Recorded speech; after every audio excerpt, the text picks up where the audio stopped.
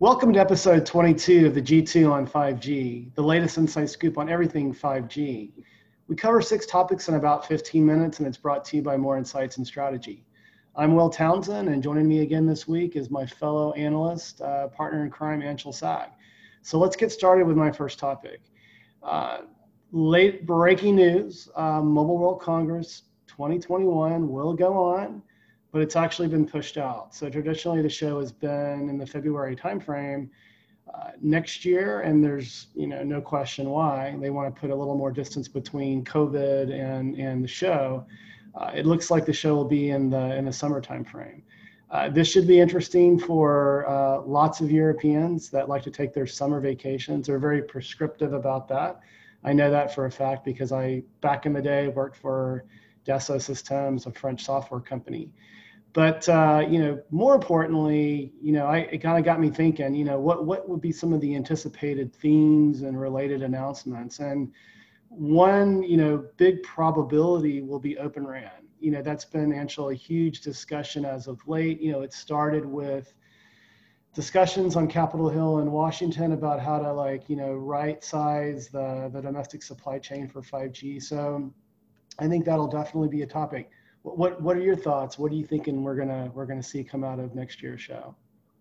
I think it's gonna be a lot more heavy on mainstream 5G, so lower cost 5G. Yeah. And talking about non-smartphone use cases a lot more, Mm-hmm. because I feel like right now everything's smartphone related. Yeah. So I think it's gonna be a lot more fixed wireless access stuff. I Mm-hmm. think it's gonna be a lot more IoT related 5G talk, and more actual doing than talking, because I feel like people have been talking about non-smartphone 5G use cases for a while, but Yeah. actually implementing them is going to be the big part. I agree, and it's interesting. So Huawei Connect is going on this week as well, virtually. I would normally be in Shanghai for that. I've been there the last 3 years, and I was impressed. Obviously Huawei is very embattled in this part of the country, and world, and even in Europe. When you look at what's going on in the UK and that sort of thing. But I was impressed with their focus on use cases, and they've had over the last 2 days a lot of customers on stage with them, and it's ranged from fintech to manufacturing to smart city. And I got to agree with you. It's got to be more than the smartphone, and I'm looking forward to some of the use cases that'll be shared there. But we'll see, and hopefully you and I will be able to attend next year. I'm dying to get back on a plane. So let's shift to your first topic this week. And there was a small cell announcement from Samsung, right? Yeah, so Samsung announced a new small cell. This new small cell is specifically a millimeter wave small cell for 5G. Mm-hmm. They are building it in partnership with Qualcomm for Verizon. Okay. So this product is called the Link Cell, Mm-hmm. and it supports 28 gigahertz and 100 megahertz channels. So it's a very small device. It looks honestly like a normal enterprise Wi-Fi AP that you'd find in any building. Mm-hmm. So the size-wise, it's very attractive. And this is kind of going to be the type of device that solves the indoor 5G coverage problem, both Mm-hmm. for millimeter wave and for other signal, because inside of the building, as long as it's located in the ceiling, perhaps should be able to get line of sight pretty much from anywhere inside that building, as long as you don't have too many walls obstructing it. But the reality is, if you look at how enterprise APs are deployed today, they're not spaced out very far apart because you want to have ubiquitous coverage. Yeah. So I think it's very interesting, and I think it's a big deal because in building 5G is going to be an important application for 5G. I agree, and I'm also not surprised to see Qualcomm jumping into the infrastructure side of things, right? I mean, they've been driving the 5G ecosystem from a device perspective, and we've talked on prior podcasts about their tiered approach so that they can support a range of different phones from the low end, mid to the very high end, some of these foldable designs that we're seeing as well. And I know that they're also, Qualcomm's partnered with Airspan Airspan is in the small cell space as well. They've been the manufacturer of, in the past, the Sprint Magic Box. And so I think you'll start seeing some, probably some announcements from Airspan in the not too distant future as well. But I agree with you. This is a critical linchpin to supporting 5G indoor and certainly millimeter wave, right, with that short propagation. And that's that's going to give 5G speed, real high 5G speeds indoors. Obviously, you still need to have the networking connectivity to make that possible with enough bandwidth. But these link cells are using Qualcomm's 5G RAN platform. So this is definitely a much more industry standard application, and it'll be interesting to see what other vendors come out with similar products to what Samsung has. I agree. Awesome. Good stuff. Well, let's move to my second topic this week. And AT&T announced just a few days ago that they're going to be providing network as a service to 3 Air Force bases in the United States. And there was also an indication that there would be some sort of, delivery of 5G, obviously, along with that. And it's quite interesting because my third topic, I'm going to go into a little more detail about the DoD and private networking. But, this is interesting. Military is a mission critical, service to our country, and it requires the utmost security and that sort of thing. I wouldn't be surprised to start seeing, private 5G deployments occurring within the federal government. You got any thoughts here, Anshul? I think it's interesting because Verizon's also deploying 5G on military bases. We talked about that a few podcasts ago, right? Podcast. Yeah. So it's interesting to see, Verizon and AT&T are both deploying 5G on military bases. I think it's, it fits for what the government is trying to do with modernizing the military, and that's one of the reasons why they're able to justify securing 5G networks. So I think because the government has confidence in these networks being more secure, they're able to adopt 5G much more quickly than I think other countries are, and will hopefully give our military a strategic advantage in terms of having better connectivity, more secure connectivity, and hopefully will propel the industry and defense department further, along with all of the branches of the DoD. Yeah, I mean, if you think about it as well, I don't have any sort of security clearance, but when you think about what 5G will be able to do from a latency and a throughput perspective and tactile operation, you can only imagine what the military applications for that would be, right? I mean, not just beyond communication, but there've got to be some very, very interesting use cases. And we've talked about AR, VR applications beyond just consumer, right? So I think there are a whole host of things the military is probably kicking the tires on with, that they believe 5G is going to unlock. Wouldn't you agree? The first customer of Microsoft HoloLens is the U.S. military. So, they're going to want something to feed those headsets with real-time, data. The problem with having, a very modern infrastructure like this and training with it is when you're no longer in the field with that kind of connectivity, what changes?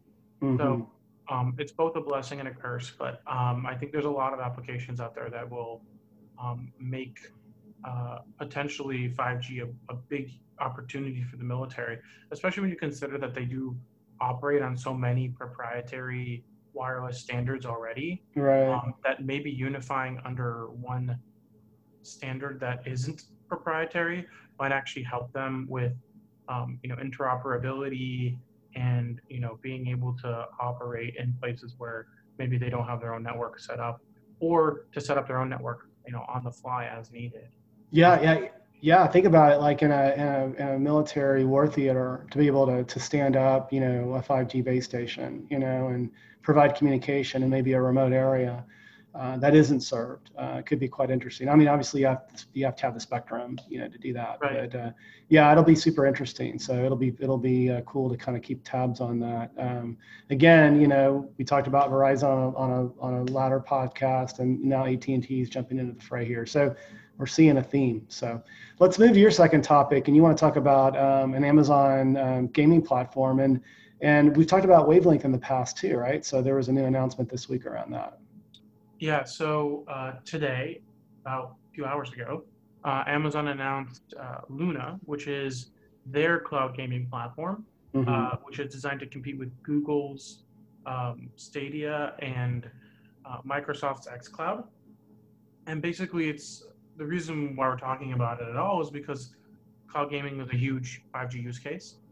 Because you can game in the cloud over 5G with super low latency, and be able to experience it at local like experience like it's a console playing off your home network. And that's Mm-hmm. kind of the idea, is being able to have a cloud gaming machine running and streaming to your phone or your tablet or your TV or whatever device you feel like. Yeah. And this is a big deal because I think everybody kind of expected Amazon to do this, because AWS, most games run off of AWS. Mm-hmm. So having a cloud service almost seemed like a natural progression of what Amazon is doing in gaming. Yeah. And Luna is $5.99 a month, but they also are going to have different channels for different publishers. So right now they have an Ubisoft channel. So you pay $5, $5.99 a month, you get Mm-hmm. 100 games. But in addition to that, you can pay extra and subscribe to Ubisoft's library of games. Okay. And the idea would be that other publishers could take advantage of this and offer their content on the Luna platform, kind of Got like it. how they have Amazon Prime Video, where you have like CBS All Access, HBO, Yeah. and Prime Video. It's Right. kind of the same kind of concept, and it's going to be really interesting to see how it turns out long term. They're Yeah. saying that they can deliver 4K 60 over a 35 megabit connection, but in order to get that kind of a quality image, you have to maintain a minimum of 35 megabits. So you can't have any drops below that, otherwise you lose quality. So naturally, you're going to want to have a pretty solid 5G connection if you want to stream 4K 60. Yeah. Yeah. Um, I'm curious. So, you mentioned, Ubisoft. So it's sort of like a, kind of a publisher direct delivery model. What about the operators? What about, Verizon, Telefonica, AT&T, 3 UK? Are they going to be able to leverage this platform, be able to monetize it and drive some ARPU? so I don't think they've talked about that yet. Okay. And I think it's because it's so new that they haven't really probably gotten all of the carriers on board yet in terms of understanding what value proposition it has, Sure. especially when you consider that they're also competing against Stadia and Microsoft Xbox Game Pass Ultimate. Got Um, it. so I think it's going to be something. Samsung, when they launched the Note 20, did offer a gaming bundle which included Microsoft Cloud Gaming Service. So there are OEMs that are trying to bundle cloud gaming with their Interesting. Okay. devices. Yeah. But I have a feeling that there is a chance we'll also see operators do the same thing. The real thing is the real issue is that operators are not standing these up themselves, so there would have to be a white labeled service or Yeah. bundled as um, a gaming plan. So I think what's going to happen is once these cloud services are finally cemented in what they can do and what they offer, and the operators have rolled out their standalone networks, you'll start to see a gaming slice where you pay for gaming as opposed to a certain amount of data. Right. So From an operator perspective. Yeah. I it'll envision take that as time. well. Yeah. I just think it'll take time, and I don't think anybody wants to talk about it until they actually have network slicing working. Yeah. But I think that's going to be the long haul play for this cloud gaming Yeah. application for operators at least. No, I agree. Yeah, and Amazon, I've spent time with AWS, and they don't want to be competitive. I mean, they want to enable these use cases. So to your point, it's probably very early, sort of in the journey on this one, but I expect operators will want to jump all over this, private label it, white label it, do whatever. Yeah, Um, I don't see Amazon being as much in your face as a brand with Luna. I see yeah. them wanting to allow publishers to leverage it as a platform. Hmm. Stadia seems a little bit more in your face and xCloud is very heavily Microsoft branded. Yeah, Um, Xbox. Yeah, so yeah, it's not that, I don't think it's necessarily the same thing. Plus, yeah. they bought Bethesda and ZeniMax last week, Hmm. so that acquisition is going to be a big deal for 5G because they're going to have the strongest content library of anybody when it comes to offering cloud gaming. Interesting. And Good then there was stuff. Yeah, a yeah. second part of the announcement. Well, not related, but still cloud related. AWS Wavelength added 3 more cities to their trials with Hmm. Verizon. So they added Atlanta, New York City, and DC. In addition to the West Coast cities that they had announced, I think it was San Francisco and Seattle. So I think it's very interesting to see that they're continuing to expand into pretty big metro areas that will give them more opportunities to test out the benefits of 5G with Amazon's wavelength. Yeah, I know. Stay tuned. I think that AWS calls those their zones, their wavelength zones, and stay tuned. You may see yours truly in a future online piece talking a little bit more about wavelength, but I can't divulge all the details at this point. So again, stay tuned.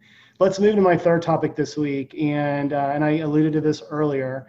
Kind of dovetails into my second topic with the Air Force.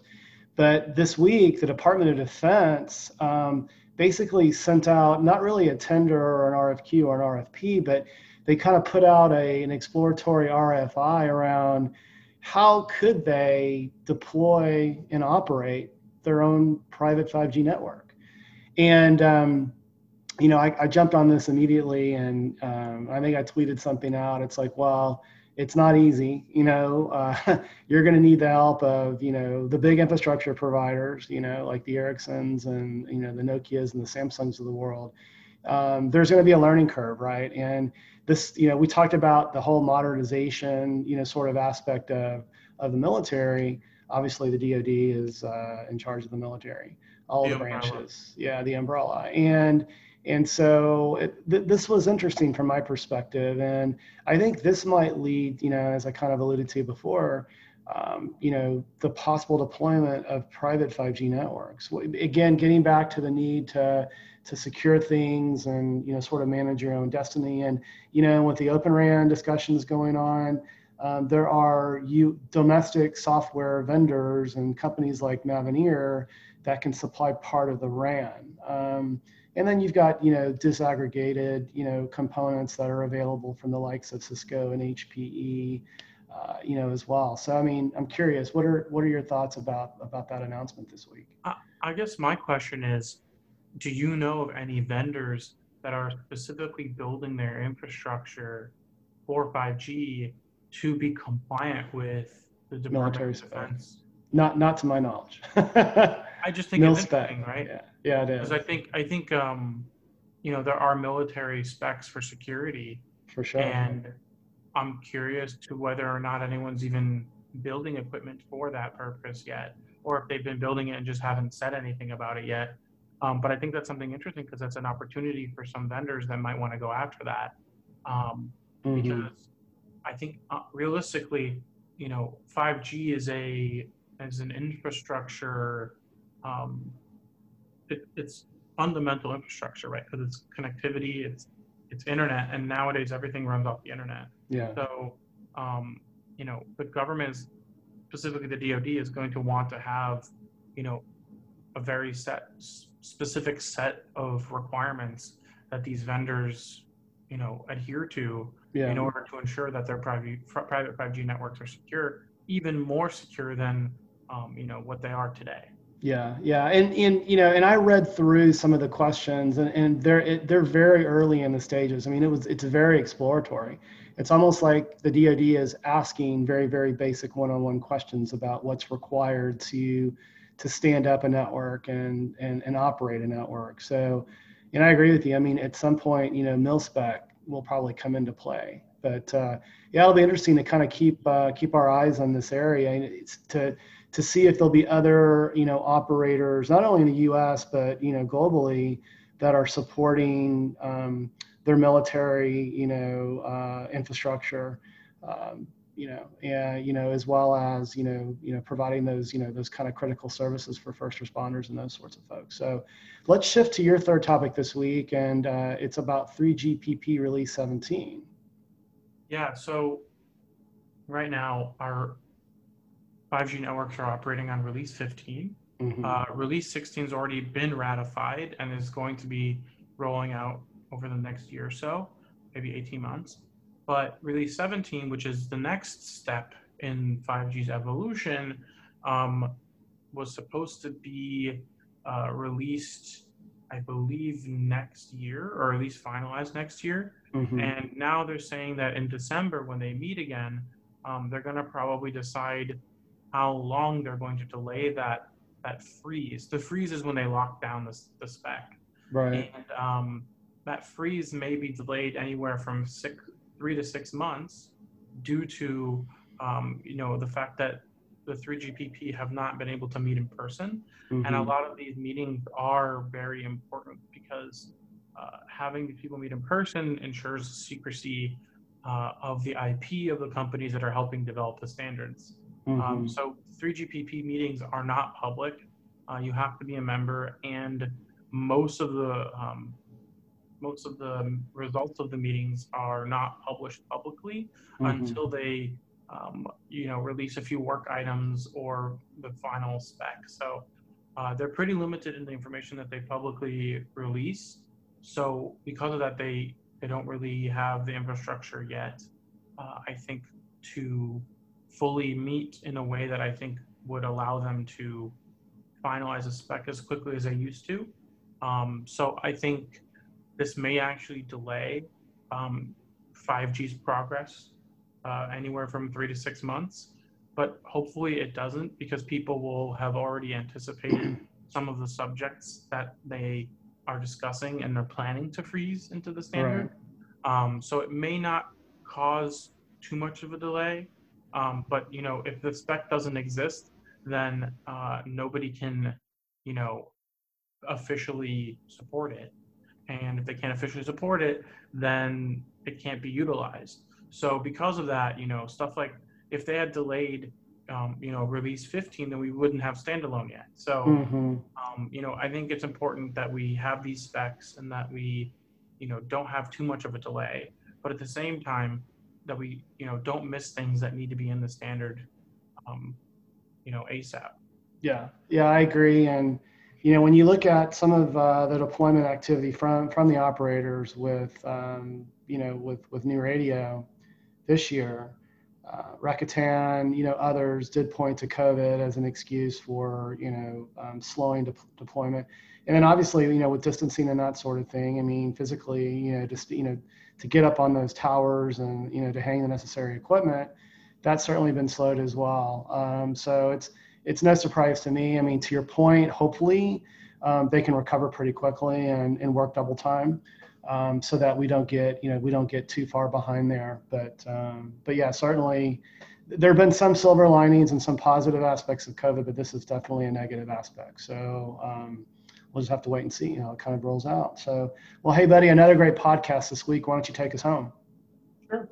We hope our viewers and listeners found this week's topics interesting. If anyone out there would like us to provide insight on a specific 5G topic for a future podcast, please reach out to us on social media. Will is at WillPoundTech, and I'm at Anshel Sag.